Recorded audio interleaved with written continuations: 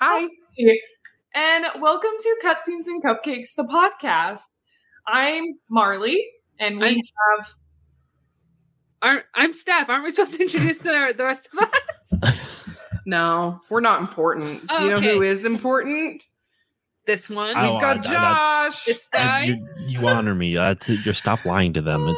You're getting their hopes up, and I'm going to dash them in like 30 seconds. No way. No, I'm just we are kidding. so stoked to have you on our podcast. yes. Thank you for inviting me on. We also have Lindsay, Hey. and then we're going to let Josh introduce himself. So we have a special guest. Hello. My name is Josh. I'm the host of the Still Loading podcast, and I'm here to talk about Ghost of Tsushima. Yay! Yay! We're also here to talk about Ghost of Tsushima. What a coincidence. Who arranged this? Fancy seeing you here. I don't know. You come to this stream often? Too often. Did you guys like our new intro video? It was like sad for 2 seconds because you can't see us dancing, but really, I don't know. I was not sad about that part. See us dance. Oh, I was dancing the whole time. I was too. It's hard not to. It's very catchy. I think at one point, Stolen Droids maybe mentioned maybe we could get you a new theme song, and all of us are like, no. It's like sorry, it's perfect. Are you kidding me? We're connected Why would you change to it? We love it. Oh, well, yeah. Steph, We're so. what do you have to say, Steph? I was gonna say this is our 100th episode. I'm gonna make a banner. We are so excited that it's our 100th episode. I honestly don't know why you picked me for your 100th episode, but I will take the compliment. Yay. Again, so humble. Yay! We wanted to talk about a cool ass game, and we knew that Tsushima is a cool ass game. Spoiler alert! It's cool. It's a great game. I was so surprised by this because I played this so right before. I'm a new dad. I have a kid that's 6 months old, and right before my daughter was born, I got this game for Christmas, and I got Last of Us 2 for Christmas, and I had to binge play them before my kid was born because I knew I was not going to have time. So I went through all 60 plus hours of this game in a week and a half or something like that, while still working my full-time job and everything. I just plowed through it. And I still have not stopped thinking about it ever since. Oh, wow. It's so, I know. I was talking to a friend, and she was talking about how her husband's been playing PlayStation games. He's borrowing a PlayStation. And I'm like, well, has he played Tsushima yet? And she's like, no, but he played Sekiro. And I'm like, okay, not the Wrong same. game. It's a little different. Sekiro is great. I mean, I've watched people play. Yes, Shadows Die Twice. I've watched people play Sekiro. I haven't played myself, but Tsushima and not the same. They're very, very different. Oh, definitely.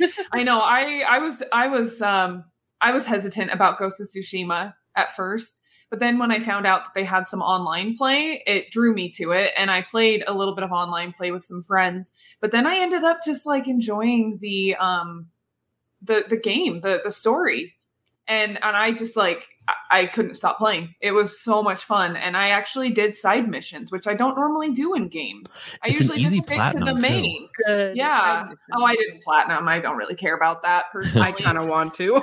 But It's an easy platinum compared to other games. Oh, for sure. But yeah, it was just fun to just explore the world and find all the foxes and find all of the I can't even remember what they're all called, but I don't know. There's just so many treasures in this game. In fact, we played the first 10 minutes, the big ass battle at the beginning last fall when we were doing a group hangout.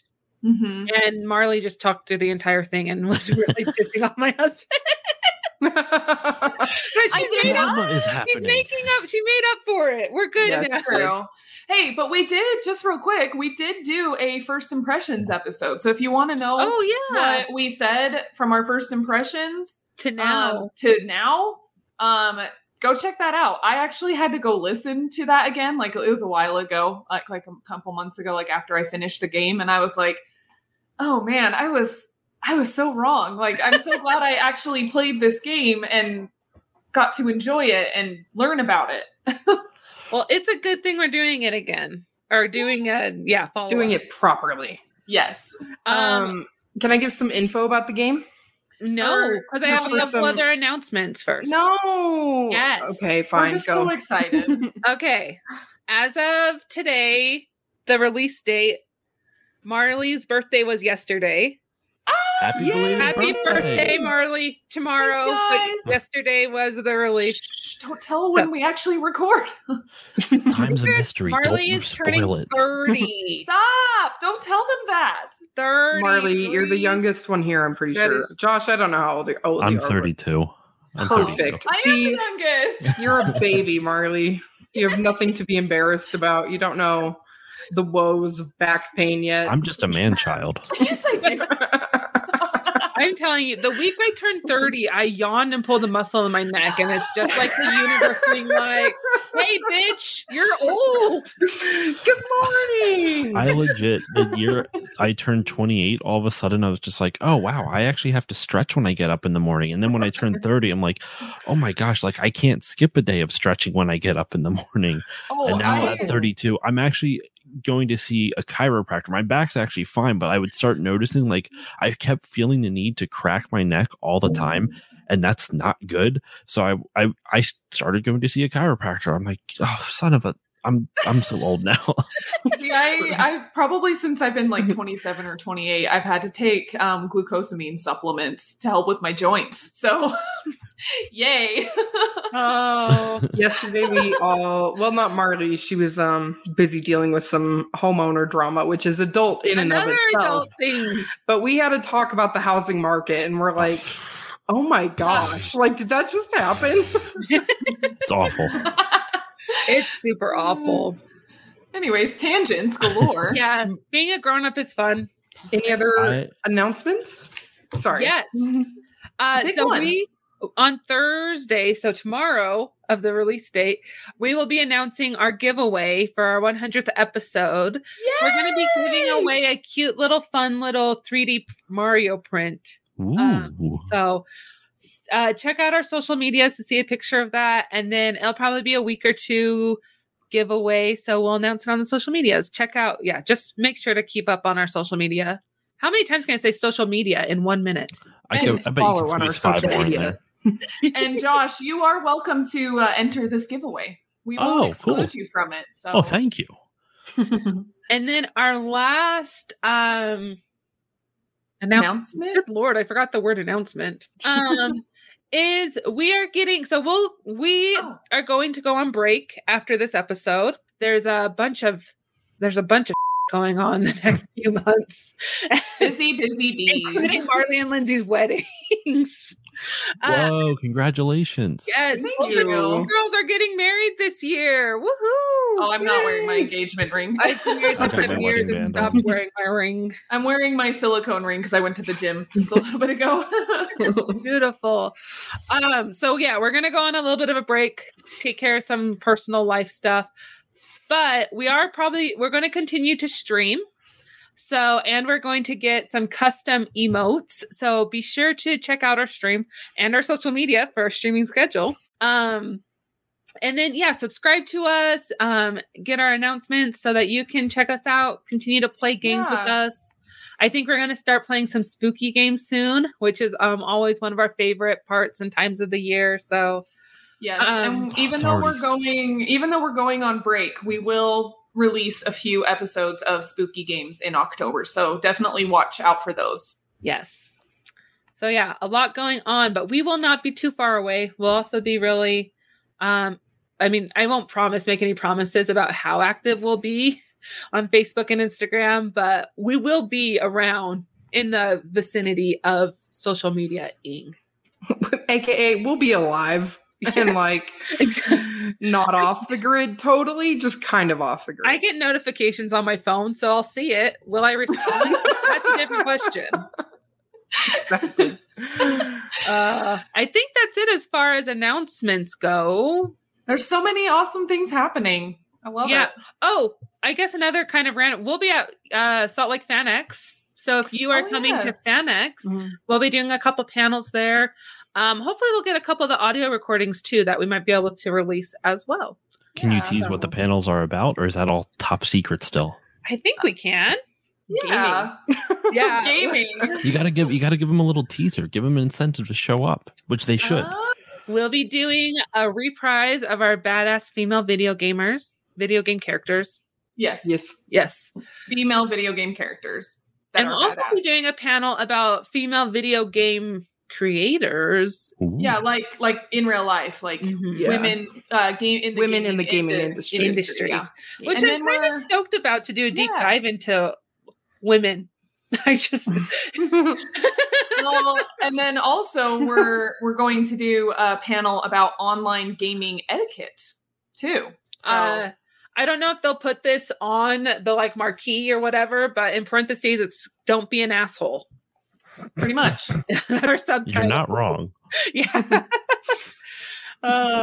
So and then we might pick up a couple random ones, but I think those are for sures that we're excited about. So yeah, gaming related, of course. Yes, because we're the experts. Yes. All right, Lindsay. Shall we dive in? We shall dive in. All right. I've got the professional information source open. The Wikipedia. No. Yes. Much. Never mind. That joke. Much professional. There you go. Such profession. Ghost of Tsushima is a 2020 action-adventure game developed by Sucker Punch Productions and published by Sony Interactive Entertainment. Featuring an open world, the player controls Jin Sakai, a samurai on a quest to protect Tsushima Island from the first Mongol invasion of Japan. This game was released for PlayStation 4 on July 17th, 2020, the height of the pandemic. Mm-hmm. And a director's cut for PS5 will be released on August 20th, 2021. So yeah, I think this is one of those games, I'm just going to say first and foremost, I think the world needed it when it came out. It was a great time to release it. What a perfect time to release such an immersive and long game. Yes, very time consuming for sure. And not long for the sake of being long for the sake of good content. Yes. Mm-hmm. It doesn't feel too padded at all. Mm-hmm. What the first thing that stuck out to me when I was replaying it for this episode is the beginning section leading right up to the title card is freaking great game design, because if you notice, like the opening scene is you're storming a beach against the Mongols, right? And that's really basic gameplay. They're not really focusing on your combat. They're not focusing on any of the stealth aspects you learn later on. It's literally just, here's the basics of movement. Here's your basic movement mechanics. Riding a horse is even on there. And you also learn some basic combat mechanics. Spoilers, I guess, for all of this, right? Are we? Yeah. Is there spoilers? Okay. Spoilers. I mean, it's in the beginning of the game, so I don't know how much of a spoiler it actually is, but like, spoilers. You're like, the samurai pretty much lose, and you're left for dead.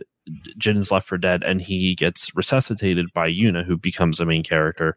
And the next scene is teaching you all the stealth mechanics, because you're having to sneak through this Mongol invaded town. So the first two set pieces are the basics of movement, then the basics of stealth, and then the final section shown in a flashback are the basics of combat, where you go through like duels and other types of combat with your uncle. And it's just really well done to give the player like, all right, here's everything you need to know in order to succeed at this game. And obviously as you play, you gain mastery of all the different mechanics, but like, when I was replaying, I'm like, wow, this is really economical. Like it just goes right through it, and it does it in a way you don't even freaking notice. It's all story based. It's great. It's an enjoyable way to learn the combat. And also like that first freaking scene, damn, like it's visually stunning. Mm-hmm. There's a lot going on, and it's beautiful. A lot going on, but you're also gruesome. Like it's really pretty. Do you ever just go on Twitter and see like Ghost of Tsushima artwork? Like people will go into photo mode in the game and they'll post all their pictures, and there's like competitions for Ghost of Tsushima photo mode. And some of these photographs are stunning. I'm like, how do they? So good. And there's so many different options. You can adjust like focal length and also like range of focus and stuff like that. And I'm not a photographer, so half of the terms mean nothing to me until I start tinkering with them. But like, it's incredible what people can do with it.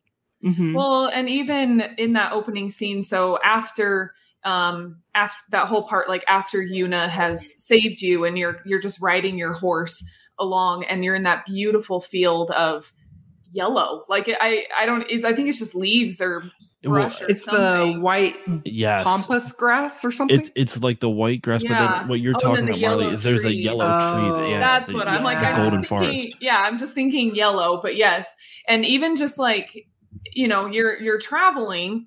And that's still part of the game, but then it kind of switches over into this really cool cinematic, but you're still like controlling Jin on his horse. And it's really cool, like a way to introduce the title of the game and the development team and everything. It's just kind of cool how you're just riding along, enjoying this beautiful view, and they're just like, Sucker Punch presents, you know, and it's just stunning. You're just weeping in the background. Yes, and the music is like so inspirational and like in your face, and you're just like, oh wow, like the hook is so good. What else does Sucker Punch make? I will look it up. They have made the Infamous series. They also make Sly Cooper. Those are their two big claims to fame. I believe they also did a game for the N64 called Rocket Robot on Wheels. And it's so good. It was one of my favorite N64 games. About Rocket Robot. I do. I miss playing it. Like, I hear the music in my head sometimes, and it's like obnoxious carnival music, but it makes me so happy.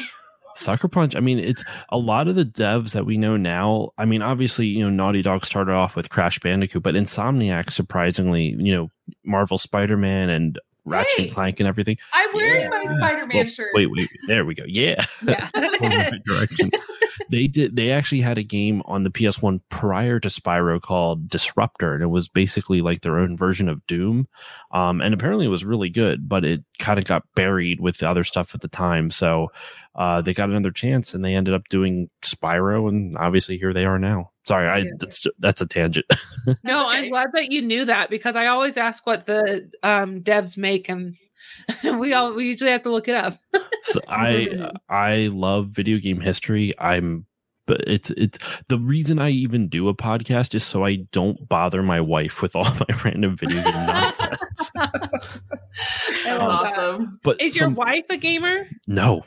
Not even in the slightest. Not a thing for her. I had her on for my Stardew Valley episode of the podcast, and that's actually one of my favorites because it was just us, because when we played the game together, it was right before our wedding, so was our like stress relief. That's how we were able to kind of decompress when we're trying to plan our wedding.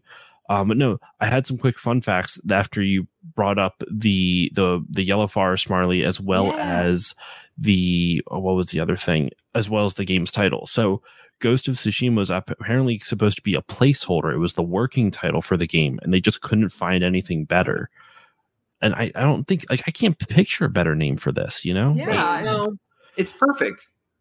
And then the second thing was with the Golden Forest and the like the big white field full of like I don't know, they're not lilies, but those white flowers. They designed the game specifically to use color as landmarks, so that way you wouldn't have to have this big expansive island. So while it wasn't necessarily realistic, it stuck out in the players' minds because like you can picture exactly where that Golden Forest is on the map. Mm-hmm. You can picture exactly where that big white field is in the map. You can picture where, like, I'm trying to even think farther up. I'm just blanking on it now, but you know what I'm talking about. Mm-hmm. Like, they have those different areas segmented out so that way you can, it sticks in your mind with all the different vivid colors. It's beautiful. Do you know how there's some bands that you can, like, you listen to an album, you're like, oh, or you listen to a song, you're like, oh, it came from this album. It's very similar to Ghost of Tsushima. We're like, oh, this picture came from this region. I know exactly, like, this is Azamo. This is, you know, like, you can tell. And I will admit I haven't made it to the last third of the island, the very top part. But I was just amazed. Like, I was just riding around doing, like, side quests, and I was just like, oh, I know exactly where I am based on the types of plants, the scenery, the forests. And it was just really, it's so well designed in that regard.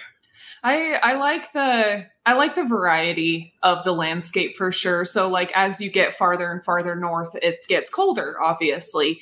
And even like when you're in the very far northlands, you will find that you get to some snowy landscapes. And there's actually some really cool treasures up there that you can try to find. And actually you have to there's one of them you have to go really fast because you are it's so cold that you have to there's some campfires along the way and you have to hurry and get to a campfire and warm up a little bit, and then you hurry and go to the next one and do your parkour thing, up the mountain, and also you're dodging wolves that are attacking you and all this. Oh wow. Is it wolves? Is it wolves? Am I thinking of the right animal, or is it bears or something? Anyways. But it's just kind of cool to, and then you get to the top of the mountain and there's this really beautiful area and you get this, I can't even remember what was the prize. I'm blanking on it. It's the fire sword. It's the flaming sword. I don't know how I remember want that. I saw that in the unlockable mythic quests and I was like, I want to light people on fire. Okay, that one, yes, that one is so worth it, Lindsay. That's very biblical. Oh yeah. I actually had to, okay, I'll admit, I know some people don't like to do this, but I do this in games. I Google stuff so I can find certain things. Or if I'm stuck on a puzzle or something. You're not to shame gamers. Oh, thank you. No, though I've always argued, especially since we're all grown adults, we have such little free time. So when you're stuck on something and you can see, you're ever in a game and you're like, I know what I need to do this, but I don't feel like spending 4 hours to do it. So I'm just going to look up a guide so I can get it in 20 minutes. I know what it's going to take for me to figure this out on my own. Yes. And I got stuff to do later today. Yes, I don't want to wait for this. Oh, yeah. So I had to look up, I wanted that flaming sword. And I even looked up some of the other fun perks and even armor and, all those other things that you get to unlock. I looked up where to find them. And if I wanted that specific thing, I would go for it. So I like real quick, I just also wanted, this popped into my head. I like how, yes, there is a main plot. You're again back to colors. You are able to, when you open up your menu and you look at all the available missions, they're ordered by colors, and that's actually really cool. So the gold ones are all the ones that are the main story, and then there's white ones that are side characters, or there's blue, so it's just kind of cool how they do that. But I also like how yes, you do have the main story that you can definitely just power through and keep going. But there's also these really cool character side missions that it's kind of just some fun little stories. And sure, there are some that you have to wait until you progress farther in the main story to continue. But for the most part, you can just kind of pick and choose and just go all over. You don't have to follow, the specific thing, which is kind of funny because I'm definitely the type of gamer who likes I like it very linear. I like the game to tell me where to go and what to do. But the difference with Ghost of Tsushima is that they do tell you what to do. Even though you can do things a little out of order, you still have a nice list. Right? And I love lists. I love checking things off of a list, So it's just I found that exploring in this game was actually really satisfying to me. Mm-hmm. Well, isn't that what the new DLC they're releasing this month is more map and more side quests and more? Oh, yay! Yeah. It's a whole new island. Yeah, it's a whole new island. Yeah. Okay. Cool. Awesome. And I gotta say though, real quick, that map that Marley's describing with the colors, clean. It is so well designed. It's not cluttery and oh my gosh, there's 5,000 things on here and I need one. It's not needle in a haystack. It's not over simple where you're I don't know where to go. I guess I'll just go to, it's very clean and very well designed. Well, and then thinking of the different side missions and quests, the trackers for that, the UI design is absolutely genius because how often are you playing an open world game and you just see icons on the horizon where you're always all right, I guess I'm going there. This one, you set your location and you can swipe up on the touchpad for the literal winds of Tsushima, and the winds will guide you. So the whole guidance of it is just immersing you further into the world of the game versus taking you out of it, where when you see an icon, that's what it would do. Like, you see icons on the screen and it's just like, okay, you feel like you're in a game, versus this, you feel more like you're in this world versus in the game of this world. It's really well done. The meters in each of the corners, and then like your mini map at the top. So it's just like a cluttered screen. There's no HUD, unless you are equipping something or pulling up your weapon wheel or whatever it is. But it's so clean. I loved that about this game. It was so refreshing to have that, and it also just made it so much. It's just nice to be able to enjoy the scenery. You know, I didn't really go into photo mode specifically to take screenshots. I just kind of just like got a good angle and took a screenshot, you know, and you know, I didn't have to go into photo mode necessarily, which is just nice because it didn't have the HUD, so you didn't have to worry about that. The game's just like, I can't get over how good it looks. Like, and another thing, this is kind of not the greatest transition, but can we just say how amazing the load times are on this thing? Right. Oh, I was thinking about that. I was like, it's what witchcraft, what animal did they have to sacrifice to Satan for them to be able to? I don't understand it. Because every game now, it's like Red Dead 2. I love that game, but like load times for that are like, it's so long. And I get it. It's a huge open world game, but so is Ghost of Tsushima. And like, for some reason, that game just loads in like 5 seconds. I don't get it. I think it's the future of gaming. I mean, they just pushed back Horizon Zero Dawn 2. I heard about that. Yeah, and I think it's because people are getting used to the no load times, and so if you have to wait more than like 5 seconds, people are like, what the? Come on, stupid ass game. We're so spoiled. We are, because we came from the generation of like Oblivion and Skyrim, where like young Skyrim, like not remastered for the 50th time Skyrim, where play on your fridge. Yeah, exactly. Like it's more now like, you know, I just remember those games and being like, oh, okay, you know, I'm going into this house because I accidentally came out of it. And so now I'm going to be punished with a 2-minute loading screen. I'm going to go to the bathroom, you know, like bathroom break. Yeah. Well, it's funny because games didn't used to be like that. If you think about like cartridge-based games, that's one of the benefits of cartridge games. There was no load times on anything. So it just made it really smooth. That's one of the reasons why back when the N64 came out, Nintendo's decided to stay with the cartridges, and it made them more money, but that's a tangent for another day. But like that's one of their advertising things, like, well, we have no load times because we're playing it off the cartridge, versus PlayStation, it had to load data off the disc, so it took longer. But I can't believe we're getting to the point now where load times mean almost nothing, or they hide it really well. A lot of times now, loading screens are just hallways, or they hide it somewhere within the game so you don't notice it. Spider-Man. God of War had really good load times. And God of War. The only example that came up in my mind was the Mass Effect elevators, but that definitely doesn't count. No, that counts. It's a obvious one. I always think of in BioShock, where like you would go down a hallway and then all of a sudden you'd be in another area. I mean, they still have loading screens between certain areas, but within the large areas, there's definitely, like, if you ever go down a long hallway in a game, 9 out of 10 times it's a loading screen. A loading screen. The combat too. Let's talk about that. I enjoyed it a whole lot. I also really like the aspect of it that it felt realistic, where like you're fighting someone and you still get arrows coming at you. Because like if you're in a war, it's not like your opponent is gonna be like, oh, let's let him kill my friend first and then I'll fight the guy.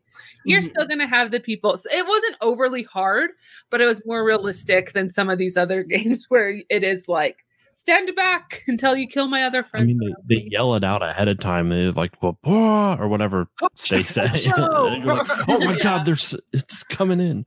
That's true. So you knew when to dodge. You know, I have to admit, in the beginning of the game, I was really frustrated by the combat, like the different stances and switching and knowing when to switch.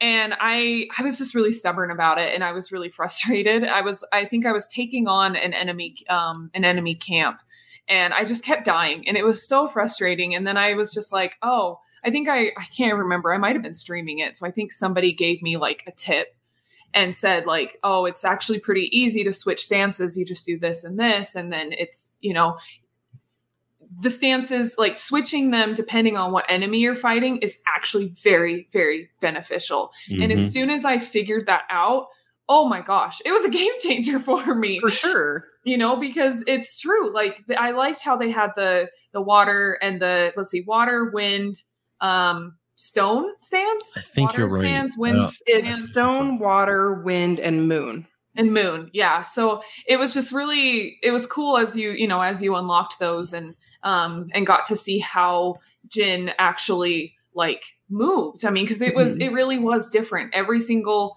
combat move and every single stance was different, but they had a purpose against certain enemies, in defense and stuff. So I thought that aspect of the combat was actually really cool once I figured it out.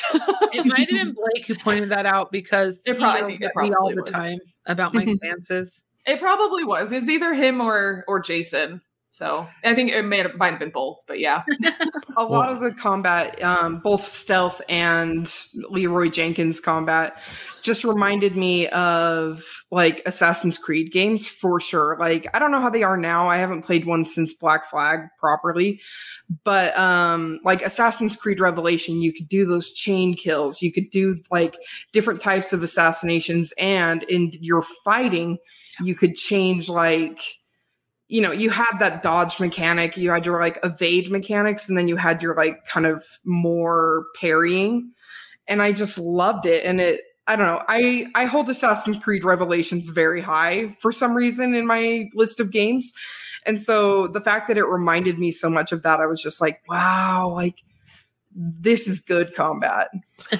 I really hope Leroy Jenkins combat is a technical term used by the industry now, because I want to see that adopted everywhere. I was wondering where Leroy Jenkins is these days. I wonder if I hope he gets royalties for some of the times people say Leroy Jenkins. That would be cool. Jenkins.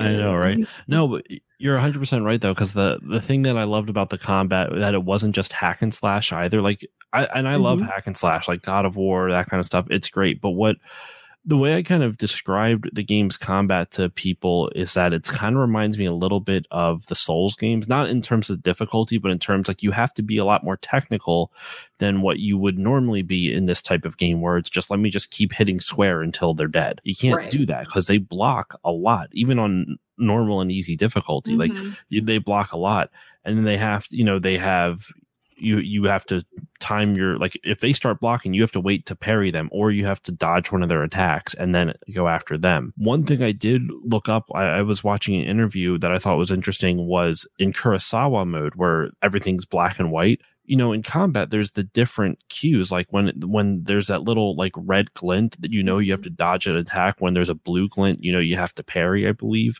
Mm-hmm. How do you do that in black and white? I was wondering that.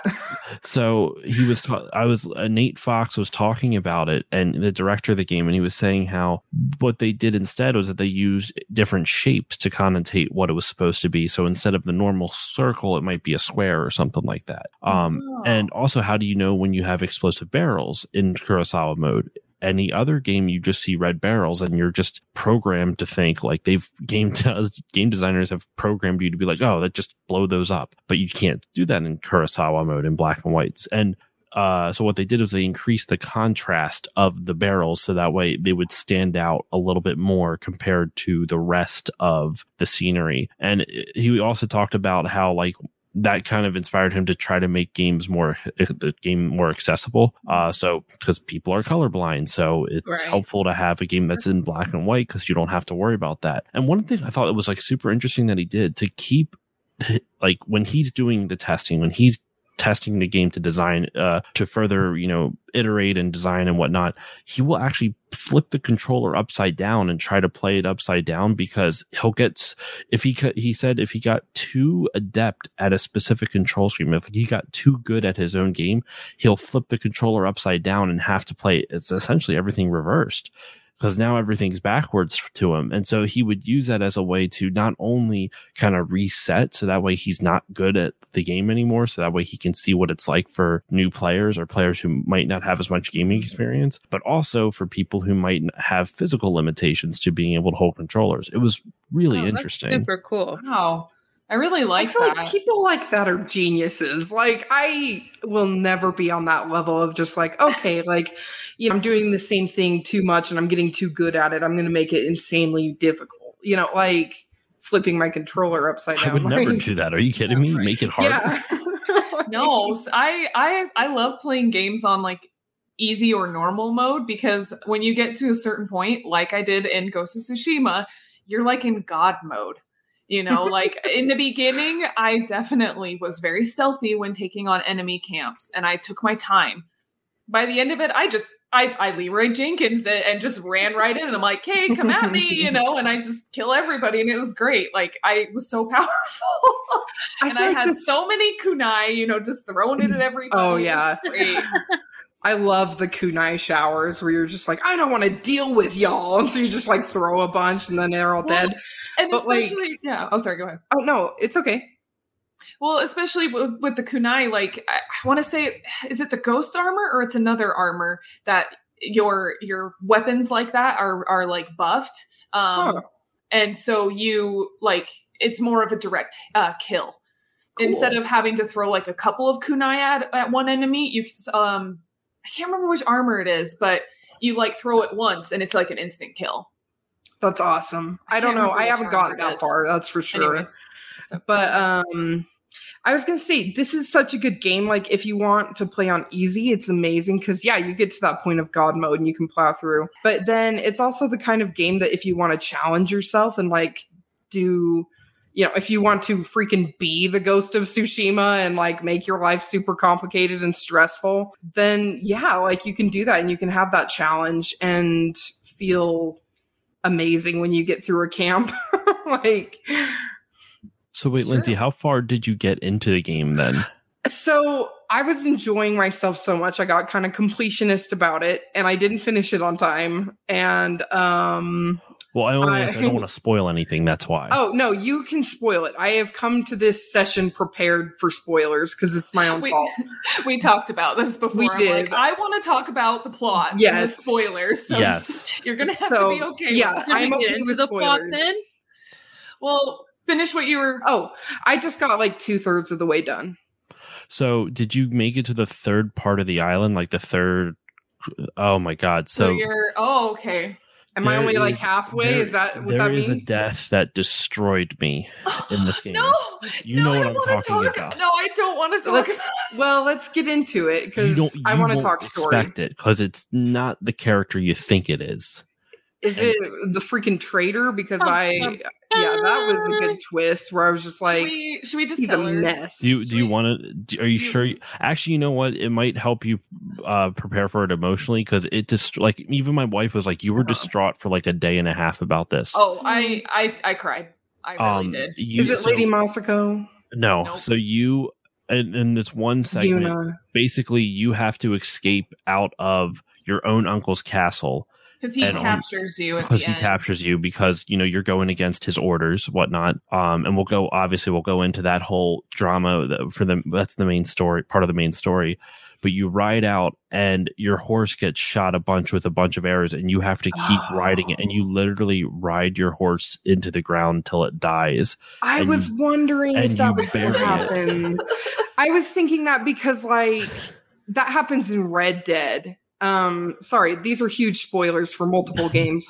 Yeah, we also did a Red Dead episode though. We did. And it's been out for a while. There's another spoiler I'm going to talk about in a second. Finish what you're saying though. Yeah, I was riding my horse and I was just like, you clearly have such a bond with this horse because when you have those like post mission cutscenes with your horse and those are so cute. I wondered. I was like, I'm getting too attached. That destroyed me. It freaking destroyed, and because you name your horse, and it's much more personal, and like even the whole game. One of the gameplay aspects that they have with it, and it kind of ties in with the story as well, is when you have to do the haikus, or you have to go into the saunas or the hot springs, because in most other games, when you have a collectible or you have to travel somewhere, they give you some actual, maybe combat or maybe a puzzle, but these are nothing like that. They make you reflect on your journey so far. And even if it's not about your journey, the game literally will make you stop and smell the roses and be like, they'll give you a prompt, like especially for the haikus, it's like reflect on death. And even the interview I watched with Nate Fox, he talks about this, like reflect on death. And they have, the 3 different things around the landscape for you to reflect on death with. And so it's interesting because I can't think, I'm sure there's other games that have done this, but I can't think of any where the game will literally stop all gameplay momentum and be like, you reflect on this philosophical aspect of life. And it's just very heavy. And to bring it back to the horse, like that horse is with you the whole time through all of that. Like, it's weird. It's like you're reciting poetry to your horse, I guess, but like it dies. And remember how I said at the beginning of the episode, I played this back to back with Last of Us 2? Oh my gosh. And the horse dies in that too. Sorry. I legit, like back to back, I went to my wife, I'm like, what the I censored myself for your podcast. I was so upset. I'm like, thank God my daughter can't understand what I'm saying right now, because I was losing it. Oh man. And these are like 2 pretty depthy emotional games you've played back to back, like with all the emotions of like preparing to be a father. I can only imagine what that Last of Us 2 is all about Joel and Ellie and their parent. Father-daughter relationship, and Abby's relationship with her father. It's true. I real quick while you were talking about the haikus and taking like the game basically forcing you to like take a minute and pause, I just thought of a funny thing. So actually, I remember a specific time when I was doing one of Sensei Ishikawa's missions, and we were like walking along getting ready to like prepare for some battle or whatever, and they were like deep in conversation, and I came across a haiku spot that I hadn't discovered yet, and I immediately like went over to it because I'm right there, and so I was just basically like mid-sentence, like Sensei was like mid-sentence, I'm like, hold on, I gotta write poetry. So I like go and I do my little haiku thing, and then I like get back to it. It was just so funny. Like, it's just like, hold on, time to write poetry. Give me a second. I loved it. I think that's great that the game does that. And I can't think of any other games either that really do that. It takes a special kind of narrative and gameplay style to be able to do something like that, to really make you reflect not just on your journey within the game, but even like, this sounds cliche as hell, but your journey within life. It's like, but it does, like, that game really makes you like, as when I was playing this, maybe this is a little too personal, but like it's not that much, but like last year in 2020, both my grandparents passed away, and I was playing through this game. So when you're reflecting on death and you're reflecting on a lot of these like these very like extra, like these I can't think of the word I'm trying to say anymore, but like emotional. These emotional like external life events, it got to me. And even though they didn't die close to when I was playing the game, it was a couple months before, but grief is not a narrow road, so it just kind of showed up out of nowhere with it. So the game, it surprisingly hit me there too, even though I wasn't really expecting it to. I think that a lot of people expect games. I mean, they expect games to be so shallow. The hash and slash or whatever it was that you said before. They expect you just go in and just like bam, bam, bam, and then and like meaninglessly killing and doing stupid stuff with no reason, no story, no motive. Sorry, Steph. No, I was gonna say, it's good to have a shallow, stupid, all our side missions are kind of stupid, silly games. Like there's sometimes you want to hack and slash and you want to people up. I did not edit myself. Hi, Zon. I'm a guest. I have to be on my best behavior. Oh, I burned that bridge ages ago. But there's times where you have to like be on your guard when you're playing games. I mean, you do it with TV too, but like where you have to be like, hey, I'm not in the emotional headspace to do this. And there's several occasions throughout this game where you want to be in the emotional headspace to contemplate the things. And animal death is so hard. Because it's you can't control it. Like, at least when it's a human, it's like, well, they made their decision to put themselves in this situation, most of the time. But an animal, you force them into it. So when you force your horse to ride itself to death, so you ride your horse to its death, it's like, I did this to this thing. It hurts that much worse. No, but I agree with you, because like the narrative in games, there's that persistent narrative with people. It's been dying slowly, but that video games aren't high art. Like, most people would even agree now, video games are art because it's a type of art form. But there's a whole, like, is it high art? Is it revered the same way that, like a Picasso is, or like movies are, or books, or music, or something like that. Mm-hmm. And I always go back to, I've said this on my podcast a bunch, where if you look at Final Fantasy 6 or 3 in the US, there's a section of the game where you meet this character named Cyan, and he is the knight for this castle, and he is defending this castle. He's defending his kingdom, his castle, from an invasion. Well, the main villain of the game poisons the water supply and completely kills everyone in the castle except for him, because he's out fighting, including his wife and kid. And then after that segment, you have to escape, and you escape into the forest, and he comes across this thing called, all of a sudden they come across this train station in the middle of the forest. I can't remember. I think it's called the Phantom Train, and it's the train that takes spirits to the afterlife. And he sees his wife and child boarding the train, because they just happened like 2 minutes ago. So he's stuck in this like conundrum, like this emotional battle where it's like, I could live forever with them if I board the train with him, but it's not really his time to die. So he has to, or do I just use the time to say goodbye to them? And it's this really like heavy moment in a 16-bit RPG with little tiny sprites and cute chibi characters. But like, you can't tell me video games aren't high art when there's games that are making you think like that, Right. Yeah. And I might have talked about this in a previous, but it really frustrates me. S.E. Hinton, the author of The Outsiders, refuses to have her books turned into graphic novels because she doesn't see the value of graphic novels. Even though it gets more people access to her books, it's more accessible to people who might not necessarily like the format of a novel. Mm-hmm. And it's super frustrating because if you look at some of the other graphic novels, like Mouse 1 and 2 is all about the Holocaust, and it Watchmen, that's pretty heavy.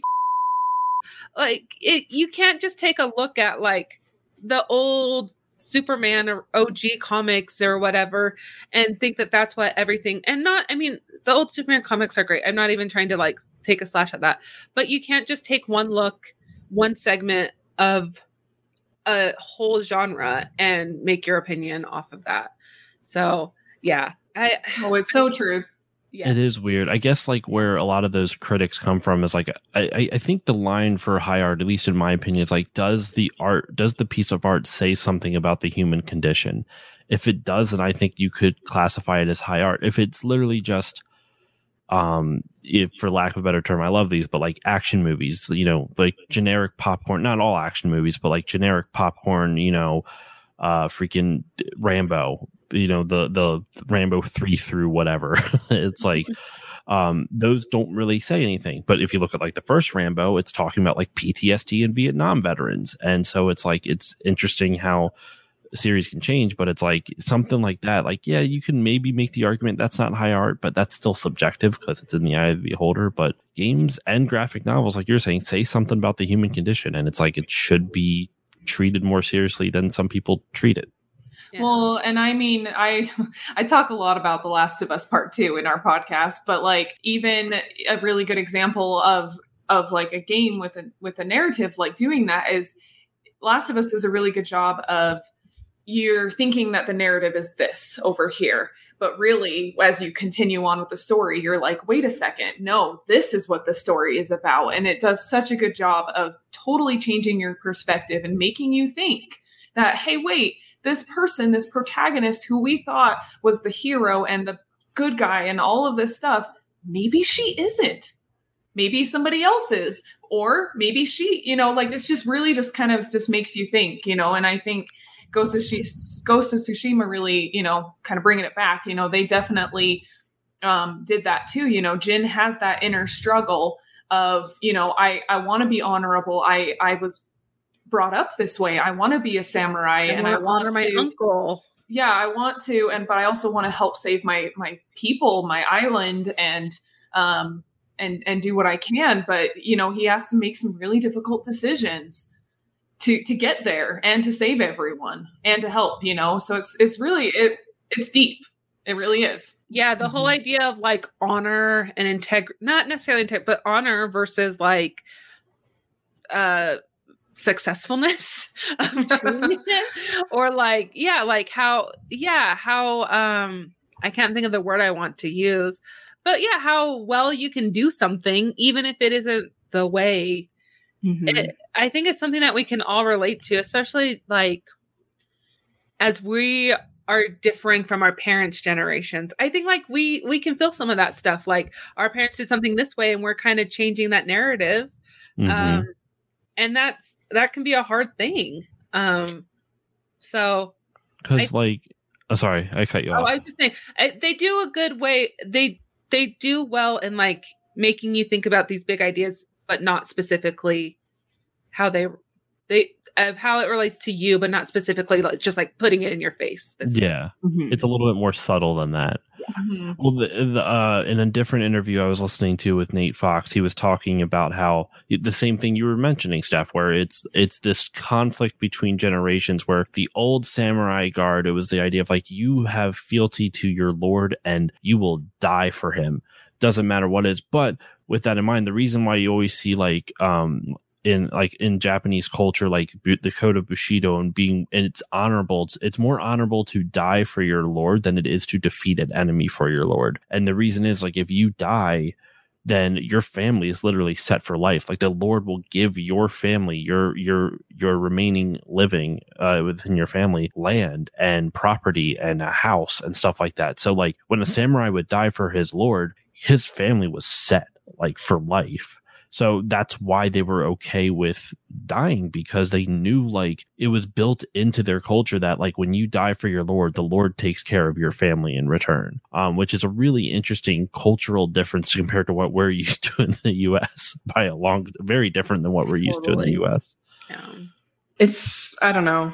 It is such a deep game because it is just like, just kind of returning to what we were saying, like you realize about bending ethics, kind of like that's a huge core of the story, and a huge theme of the story is, where do my ethics bend and where do my beliefs bend, and what are their stressors? What stresses for you to bend? And like and imagining like, I mean, we've never been through a war like properly. Like we haven't really suffered firsthand the effects of war. I can comfortably say I haven't. In the US, like on US land. Yeah, on US land, people being ravaged and killed in front of us. I can't imagine what that would do to you. And especially if you had the power to fight, the power to stop it, the power to protect, where would your ethics bend? It is a really interesting story. Well, and sorry. No, go ahead, Marley. Well, and even just the power to influence the people around you. Jin,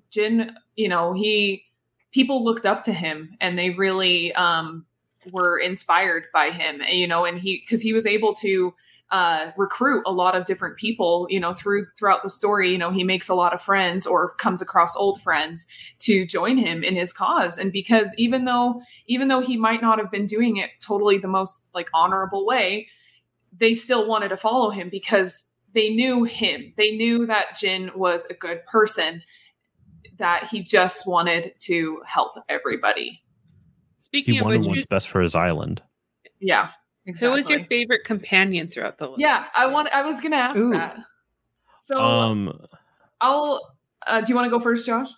I actually have to look up her name real quick, but so go ahead with yours while I look up her name. So I'll be honest. I loved everybody because everybody was so different, but I really ended up liking, let's see. I really liked Lady Masako's missions. She is fierce. Like, my goodness, you do not want to mess with that lady. Like, at first you kind of see her as like, oh, she's a mother, you know, she's just trying to avenge her son's deaths, but like, man, she is vicious. And it's so like, she's a really good like fighter, and like, it's just really fun to to get to know her story. And then on the other hand, one of my favorite people that ever I came across was Kenji, the sake or sake, thank you, dealer, because he was so funny. Like, I feel like he was kind of the comedic relief in a way in this story. And so it was really fun whenever you came across him. And he didn't have as many story missions as the others, but it was still like a lot of fun. So I definitely liked that comedic relief. Yeah, my fave's Lady Masako for sure. Blake was like, I could see you going after an entire like group of people if someone killed our family. I'm like, so yeah, yes. I love the idea of being like a badass old lady who like people are kind of afraid of, but also beloved. That's my own life. I could totally see that. For me, it's Yoriko, the caretaker of Clan Sakai, and when she's the one that teaches you how to poison everybody. Yes. It's weird. I actually avoid games that make me emotional because I don't want to necessarily feel sad. So that's why I avoided like Last of Us 2 for literally like, even though it came out, like I wasn't dying to play it. I waited literally 6 or 7 months because that first one messed me up so bad. I didn't want to deal with the second one at the moment. But like this, I just wasn't expecting it. The fact that like you go through, it's only a short couple missions that you interact with her, but she teaches you how to make poison, and then you start noticing like her mind is going, and as she kind of gets more hazy, she like dies next to you at your parents' at your mother's grave, right next to her, and she just passes away peacefully, kneeling at the gravesite. And it was heartbreaking. Oh my gosh, yes. Gonna get a little emotional. Yeah. It was a really beautiful scene for sure. I wasn't quite expecting it. I mean, you could tell like, yeah, she definitely was really starting to fade. But then as you're just kind of sitting up there and you're both just kind of meditating and talking, you're just like, oh my gosh, did that just happen? Oh, and it was just really powerful. And you just definitely could see, again, the influence that Jin had on people. And I thought even though she was kind of confusing him for his dad, it was still a really nice, tender moment for sure. I cut you off before, Lindsay. Oh, you're fine. I was going to say Lady Masako as well, but for the sake of not repeating what's already been said, I'm going to say Lord Ishikawa. He was Sensei. Yeah. He was funny. Like, he just is. I really liked his personality. It was unique. It was very lifelike. To talk to him and to have his little, quips and making, being kind of a smart ass. I really liked that. And I enjoyed my missions with him. And I'm not done with his story yet, so I can't totally get into like any development or whatever goes on. But I just really love that he took in this student that, instead of a lord, he's just like, I'm going to take in a peasant because she's the prodigy. She's talented. I think that's what he says. He's like, you were great with the bow, but she was a prodigy, and that's who I wanted to train. And so I don't know. I like that he's like kind of against the grain, but he's still very traditional old man. Yeah. And but Lady Masako for the win. Yeah. We love ourselves an old wisecracking old man like Iroh. Yeah. Iroh, yes. So, Lindsay, I would definitely recommend you finish Sensei Ishikawa's missions. There are some really good twists and turns to come, and I really enjoyed his story as well. So keep with that one. I will. It's really good. And I have to say too, like, because I was also really impressed with Yuna. I loved everybody. Let's just be honest, because they're all great. Even the non-main characters, like the weird side, like the little side mission characters that had nothing to do with like your main players that help you out throughout the game. Like there were some heartbreaking stories. There's some really good narratives thrown in there. And actually, real quick to your thing, Lindsay, about Ishikawa's thing, just a little fun fact with archery in the game. The attention to detail is nuts, where when you draw a bow, like most Europeans, they draw it straight back, right? The Japanese, they don't do that. They go from the top down and pull it, if that makes sense. Oh, like, that's so cool. Almost like in a triangle, right? Versus just straight back. And that was something that they had attention to detail. So if you draw a bow, it's not just pulling it straight back like you would see someone from England do. It's like coming from the top down. It's really interesting. That is interesting. Yeah, the details. So many details in this game. I love it. Is this something that I just made up, or were they thinking about not doing Japan? They were thinking about doing another place before they decided on doing. Oh no. That sounds loosely familiar. Like I think they were worried about Shadows Die Twice. And they didn't want to make the same game. But I do remember reading something about that, and then they're like, "No, we got to stick with our story." And but I swear I'm glad they did. In my mind, and I could be making this up on the fly. They're like thinking about doing Vikings because, you're right. They didn't want to do like another Sekiro. But how many freaking Viking games are there? No, Stephanie, I think you're right. I think I remember coming across that fun fact and also just being super impressed with the game developers actually taking the time to go to Japan and like go to the place and be like, no, we want to actually be here. We want to study it. We want to like really immerse ourselves so that we can make this amazing game for people and have it as accurate as possible. And happy outcome, helping the tourism of the actual Tsushima. Yeah. Did you see the article cool that they actually, like the fans of the game actually donated money to save a torii gate on the island of Tsushima? I was going to mention that because like they created that community of people who care and people who want to preserve this beautiful culture. And like that makes me so happy. It's just amazing. And I know it's like so wholesome and lovely. Well, and if it weren't for these games, these stories being told, like, I don't know, but I probably would have, I didn't know, I don't think I even knew that this place really existed. You know what I mean? Like, it's just it's just way over on the other side of the world. You know, they're just doing their thing. I'm doing my thing. But I think that's what's also so great about video games is that it helps us to learn about other cultures. Educational games, man.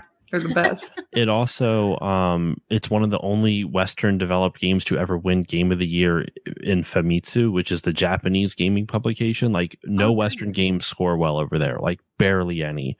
This one won, I believe, won Game of the Year in Famitsu, which is insane because that never happens. Like they were so impressed by the Japanese sensibilities within the game that it won. That's nuts to me. To me, that's the highest honor when the Japanese game magazine is like giving it glowing reviews. And not like you've offended us deeply. Like, don't tell us how our culture is because you have no idea and you disrespected it, you know? But yeah, there could have been much worse outcomes, but it did so well and it inspired so much. Are we ready to rate it? I think it's going to be pretty dismal based on our conversation. I don't know. I want to talk more about the plot, but I don't know. There's just so much more to it. And the ending is really I was just going to say, what else did you want to bring up about it? Like, what was a point we haven't talked about? Because like, there's so many different, like we've all played it. Everyone's going to come at it from a different perspective. Well, I mean, Lindsay hasn't played this part yet though, but it's the very end when, I mean, spoiler alert, you face your uncle, like in a very intense emotional battle. Side note, the duels are awesome. Yes. But keep going. Oh my goodness. Like I feel like that scene was very emotional too. Like, yeah, there was a lot of other things, of course, that happened that we've talked about, but like, because you don't want to, but you feel like you should, because he's wanting nothing to do with you anymore. Like, he is to the point where he's like, I have to kill you. You have to die, you know? And so you're like, well, what do I do? And like that scene also, the imagery and the scene and everything was beautiful, guys. I took so many screenshots during that moment. It just like he's like walking, like there's like a long staircase and he's like walking down, and like I was just like screenshot, like just over and over again, because it was also just really stunning of a finale. You know, it was amazing. And I'm really excited for you to get to that part, Lindsay. And also, I'm going to tell you, they're going to make you make a decision. I did read about that. Oh, did you? Yeah. Did anyone kill their uncle? I didn't. Did I kill him? Marley? Out of context quote right there. I can't remember. Did I kill him? I think I spared him. I don't even think Blake did. And Blake is known to just like kill people. Yeah. I think I did whatever Blake did, because I remember talking to him about it afterwards. Because I finished the game before my now fiance Jason, because we were both kind of playing it at the same time, but I finished it before him. And so we couldn't talk about it yet. So I remember messaging your husband and I'm like, what did you? And he's like, what did you choose? What's so poetic about it too is that the first time you meet your uncle is in a flashback cutscene, and you're training in the exact location that you have the final duel. Yes. And with all these red petal, once again, using color as a landmark, this beautiful red tree, like these petals flying down, like just floating down everywhere. It's very cinematic. Like they do such a good job of like really making, even when you're, like you were saying, Marley, even when you're not in photo mode, it's just so cinematic. Like you can't help but be like, this is a movie. I'm playing a movie. Not to be that person, but playing it on the PS5 is ridiculous. Oh. Jealous. I'm so rich. So, real quick before we finish up too, I'm actually curious, Josh, have you played much of the online mode? No, I'm not an online person because I don't like people. No, I don't like fair. That's very no, fair. I don't like multiplayer stuff because I either am bad at it or I get competitive and become a person. So I'd rather just cut the whole thing out. Even if you're playing with friends?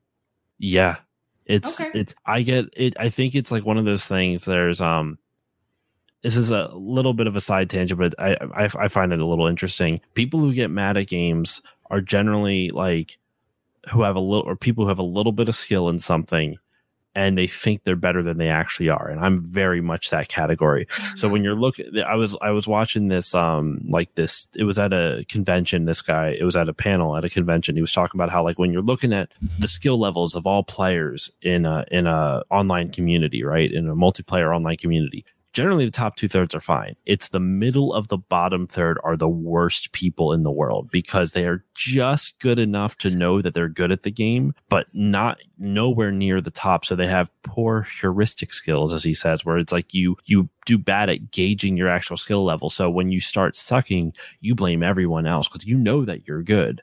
And so then you get really mad at people for either not being as good as you or being better than you. And I don't get that way with like Smash Brothers. I know I'm bad at it, so I don't mind that. But I literally play right into that. Like if I'm okay at a game, then I think I'm better than I actually am. So I just kind of cut it out. I'm like, just nope, get rid of it. I know myself. Don't want to deal with it. You know, I think that's smart. You know, like if you know that that's how you are and that you don't want to put yourself in those situations. Like I think that's very emotional intelligence. Is that what the term I'm thinking of? Anyways, but I do have to say though, with the online mode, I haven't played like a whole ton of it. I want to play more, but there is actually like these fun like story missions that you can do, and you can do them by yourself. You don't have to do them with anybody else, but those ones are really cool. So like if you want a little bit more lore about like the what's the scary samurai monster thing called? Shadows Die Twice. No. It's like a creature. It's like a mythical creature. Oni? Like a giant? Yeah, an Oni. Thank you. So there's more like Legend of the Oni. Like you get to kind of get like dive deep into more of the Japanese lore and stuff, and it's really cool. I want to do more. So, anyways, if you want to, like, I'm pretty sure like you can play by yourself. So like if you want to kind of dive deep into that, I would recommend doing that. But yes, there is online mode. Like, and in online mode, you're playing against a computer and not you're playing with other people, but not against other people. Oh, I could do that. Yeah. I don't mind that. It's when it's against other people that I'm not a good person. Yeah. I forgot about that. Yeah, it is. You're playing against. Yeah, I could definitely do that. And it's even when I'm like that, it's never like I start yelling at people. It's just I can feel the anger in me, so I start hating the time I'm having, and it's not a good time. It's not fun at all. And the other reason I don't play online though is because I'm cheap and I don't feel like paying. I could just play online for free on my PC, but you have to pay for PlayStation Plus and Xbox. F that.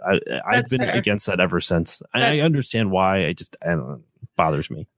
I was gonna say, don't play Red Dead Online then, the showdowns, because knowing how you're explaining how you are and stuff with games, well, it's weird because when it's massive multiplayer, I think it works a little bit better. Like I loved World of Warcraft, World of Warcraft. Even when I played PvP in that, it was fun. I think it's when it's like condensed, like death matches, whether it's in like Halo or whether I play a lot of RTSs, whether it's like, I shouldn't say a lot. I like to play RTSs. I'm really bad at them. But like if it's like StarCraft or something, especially against my friends, I get really competitive, and that's when I don't like it. But when it's like massive multiplayer, it's like I'm just one cog in 1,000 different wheels. So it's like, I don't mind it. Right. But they have like mini games like that. So if you're ever going to play Red Dead Online, stay away from those. Good to know. Because they frustrate the crap out of me and Lindsay and our other friends that we play with. Like, I like them, but I also I totally know what you mean, because you just get so like angry and anyways. Tangent. Anything else that you guys wanted to talk about Ghost of Tsushima before we do our rating? Stephanie, I went through all my notes. So I'm good. Oh, awesome.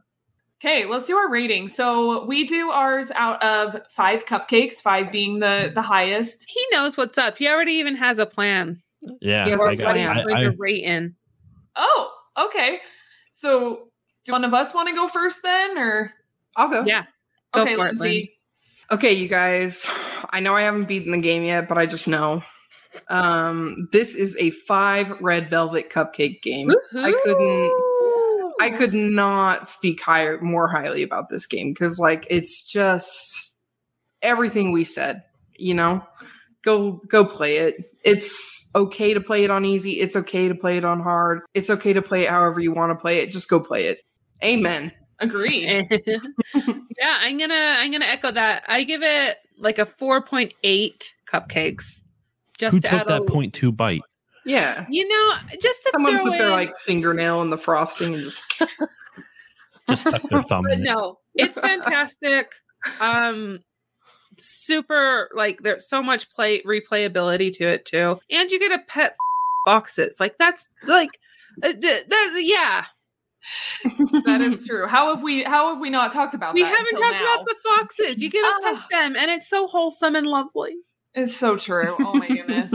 I'll go next. So I give it a 5 out of 5. Definitely. This game really surprised me with how much I loved it and enjoyed it, and actually wanted to do side missions in it. As I mentioned before, like it was so much fun to really dive deep into this game and get to know some characters, get to know the story. And, again, like as soon as I figured out the combat, I was liking it so much more. And so it definitely helped to have some friends who had played it already that could give me some tips and stuff. So that was awesome. I am sad though that it took me so long to play it, because it came out in July and I didn't start it until I want to say the end of December, early January. That's when I did too. Yeah. Yeah. So I regret not playing it sooner, but I was also very much on the Last of Us Part 2 train last summer. So that was my own, anyways, that's another story. But yeah, I definitely think, because Ghost of Tsushima was nominated for Game of the Year with the Game Awards. and it's very much deserved that spot for sure. I know. It was like a we had a divided household. Yeah, butting heads for the Game Awards, Ghost of Tsushima, Last of Us. Especially me and Steph's husband. We're both just like, Urgh. But I mean, I feel like that's deserved. Both of the games are fantastic. So, yeah. Yeah, it was great. I highly recommend it to everybody. As for me, I also give it a 5 out of 5. But instead of cupcakes, I'm from the East Coast, so I'm going to go with something local. And there's a donut chain. It's not even local to me anymore. It's more over in like Maryland, and like I'm in Pennsylvania. But I love donuts, so I'm going to go with 5 out of 5 Fractured Prune, a hot Oreo donuts. Fractured Prune is a chain of donut stores that make freaking the best donuts I've ever had in my life, and they have flavors like this is not a sponsor, but it could be my not a sponsor. It's but they do like I love the hot Oreo ones. They have like cafe mocha. They have one called Mrs. Prunella, which is like this like this blueberry. I forget what the glaze is. It's really good, but they make them all fresh. It's the best donuts I've ever had in my life. So 5 out of 5 hot Oreo donuts from the Fractured Prune. I love gourmet donuts. Oh my goodness. I'm going to just drop this so that we can see what's going on. Oh, hello. Yeah. We are looking at some beautiful donuts with like ample sprinkles and caramel beautiful kiss, colors. Chocolate covered cherry. Blueberry Hill's really good. Oh my goodness. They also have Rolo ones. Oh, yum. Oh my gosh. You guys, I haven't eaten dinner yet, and it's like almost 10. We can't look at this. There's one in St. George. Road trip. That's like 4.5 hours away from where we live, so it's a little bit closer than Pennsylvania. Sorry. That's fine. That's a long ass drive over here. I had no idea they had one all the way out near you guys. I just assumed it was all like, because there used to be one within like 2 hours of me, and then it closed down. There was actually one that was within 40 minutes of me, and they closed down. All of the ones that I know of now are over on like the coast, over on the shore or whatnot, over in Maryland and New Jersey and whatnot. So I don't feel like driving all the way out there to get the donuts. It has to be a special occasion. But yeah, I love these donuts. So I can't give a game a higher compliment than Fractured Prune donuts, and I'm giving it 5 out of 5 Fractured Prune donuts. That's amazing. It deserves it. It's a good game. I love it. It's a good donut. Now I'm hungry. I know. All right, you guys, you know what it's time for then? Not a sponsors. Should we do guests first? Boop. All right, let's do guests first. All right, I got one. So I kind of have one that I'm going to try to. I have two. I should say. One is Modern Family, because my wife and I have been watching Modern Family. I've never seen it before. I'm catching it bits and pieces, and that's the more common one. The other one I want to shout out is Emo Kev. Have you guys ever watched like Clerks or know Kevin Smith's library of movies and whatnot? Oh, like a little, like very little, but yes. We saw Kevin Smith live before the pandemic, and he was fantastic. I'm a gigantic Kevin Smith nerd. I love his stuff, even his bad stuff. I find enjoyment somewhere in it. Mallrats. I love. Yes, Mallrats is one of his. Yeah. Okay. Yeah. So Emo Kev is a saga on his podcast called Smodcast is the name of his podcast. And it was from like 2012. It's behind a paywall and everything, but he found audio tapes of him as a 20-year-old biking around in New Jersey, just saying his thoughts out loud. And it's the most emo stuff you've ever heard. Like there's literally a moment on it where he's talking about his love life. He goes, love. That's the case. A 24-karat case of love. And it's like the cheesiest thing I've ever. And him and his friend just rip it apart. Like they make fun of himself, like 20-year-old version of himself. Fantastic. And it's legit one of the funniest things I've ever listened to. But while simultaneously, it like helped me through my quarter life crisis when I was listening to it. So like it was equally hilarious and therapeutic. So Emo Kev is my not a sponsor. I might have to check that out or send my husband that way. If you, so it's a podcast then? Yeah, unfortunately, those episodes are behind his fan club paywall. You have to pay like $5 a month to get it. So, if you like Kevin Smith, send $5. Just download all of them and then unsubscribe for the month. But it's I love his stuff. But if you don't like Kevin Smith, which his stuff is polarizing to say the least, That's fair. fair. I love it, but it's very polarizing. And I get it. It's weird. It's very weird. During my maternity leave, I watched Modern Family, and I actually just finished this series on Saturday. But Ty Burrell, who plays Phil, lives in Utah and owns like 5 different restaurants in Utah. Really? Yeah, he owns like Bar X, Copper Bottom Inn, and it's a couple of bars and locations that like were going to be demolished, and he's come back and tried to revamp them and save them. So he sounds like a cool dude. Cool. Yeah. Who's next?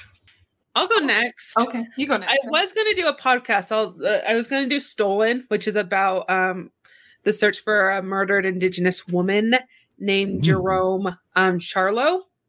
Check it out because it's really good. But I'm actually going to do myself because I got number 1 first place on Tetris 99, which is a life accomplishment for me. I feel very proud of it.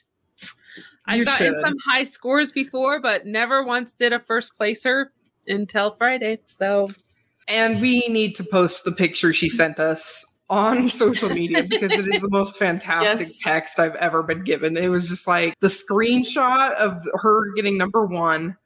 And then, like, this smug, like, yes, I am a god photo. Bow to me. It was great. So great. I love it. You done? I'm good? Yeah, I'm done. Just want to make sure. I want to go next. So I'm actually going to do a book. I'm really excited about this. I haven't finished it yet, but it's a book that I'm really excited about because actually my other best friend, I mean, you guys are obviously my best friends, but my other best friend, who's also named Lindsay, she wrote a book. And I know, I'm used to it. It's fine. But anyways, she wrote a book, and it's called An Absolute Bloody Disaster by Lindsay Clement. And it's a fantasy fiction novel actually about vampires, which sounds really silly, but like, if you like that genre, if you like that kind of stuff, then I'm not even like 50 pages in the book, and I'm already so like impressed with how well written it is, and how she also they're not the stupid vampires from Twilight. They're actually like real, they don't sparkle. Like, no, they're actually like real, like scary, like pretty violent vampires, and so it's just kind of, it's. Anyways, if you're like into that genre at all, if you're a fan of like Vampire Diaries and stuff, then you would love this book. I have to give a shout out to her because she's been working so hard on this book, and she's even like self-publishing it and everything. So I recommend it. It won't be released until October. I actually have an ARC copy, so I've been reading that. But anyways, it's called An Absolute Bloody Disaster, and it's by Lindsay Clement. So watch for it coming out in October. Yeah, I plan on getting a copy. You should. I should too.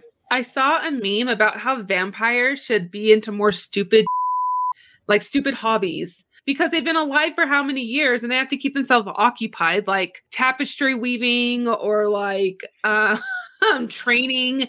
I actually have a funny story. Frogs and like that. Sorry. Yeah.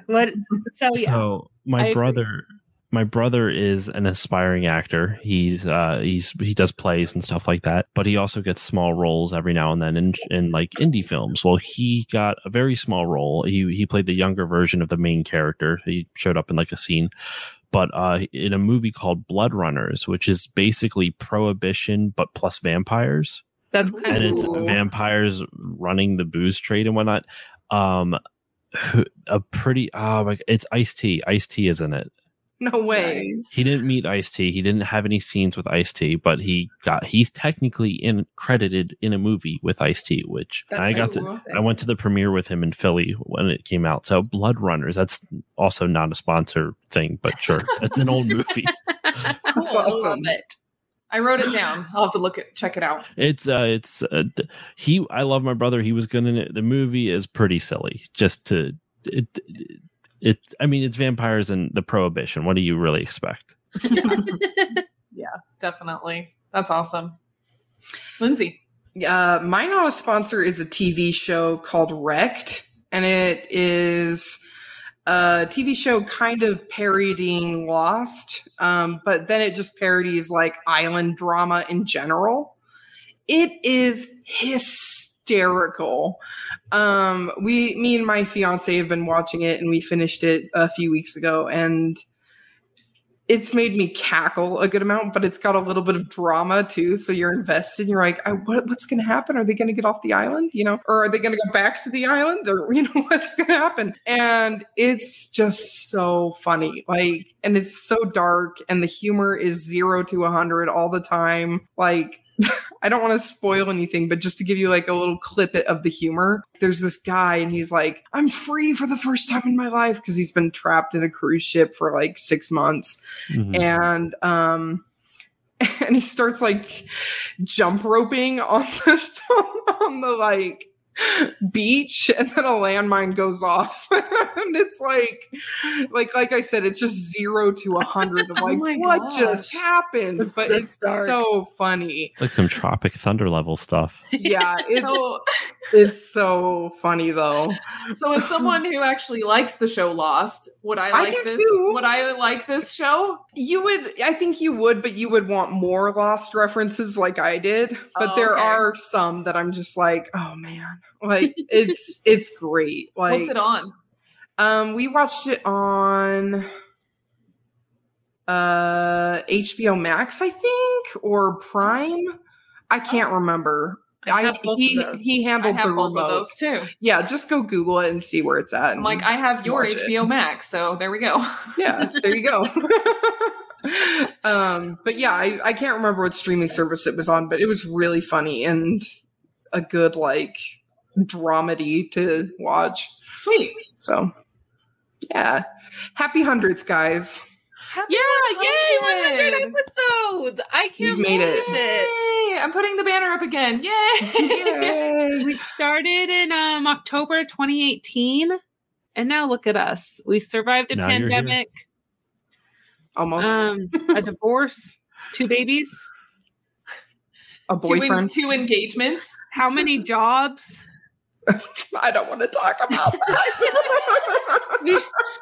And we're still here, and we're still playing games, and that's what's important. And we still like each other, which is also important. That's the most important. Seriously though, congrats on 100 episodes, because thank you. Referencing back to Kevin Smith, if you do 100 of anything, you're committed. Nobody, how many people start podcasts and quit after 5 episodes? You're going on 100.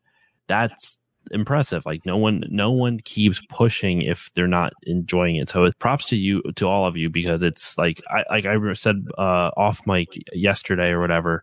I found you guys through a podcasting app, and I liked what I heard. And also, there's not a lot of girl gaming podcasts, and you guys make quality content. So keep up the good work. This is why we brought you on, Josh. Yeah, we say nice things.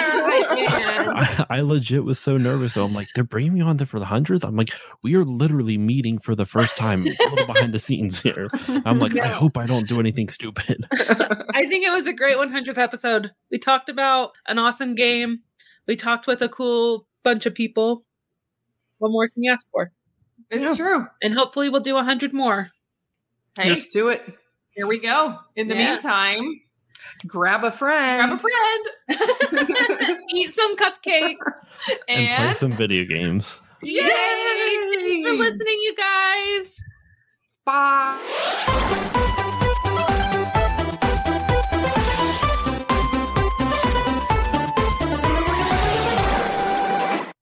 This has been a Stolen Droids Media production. Woo!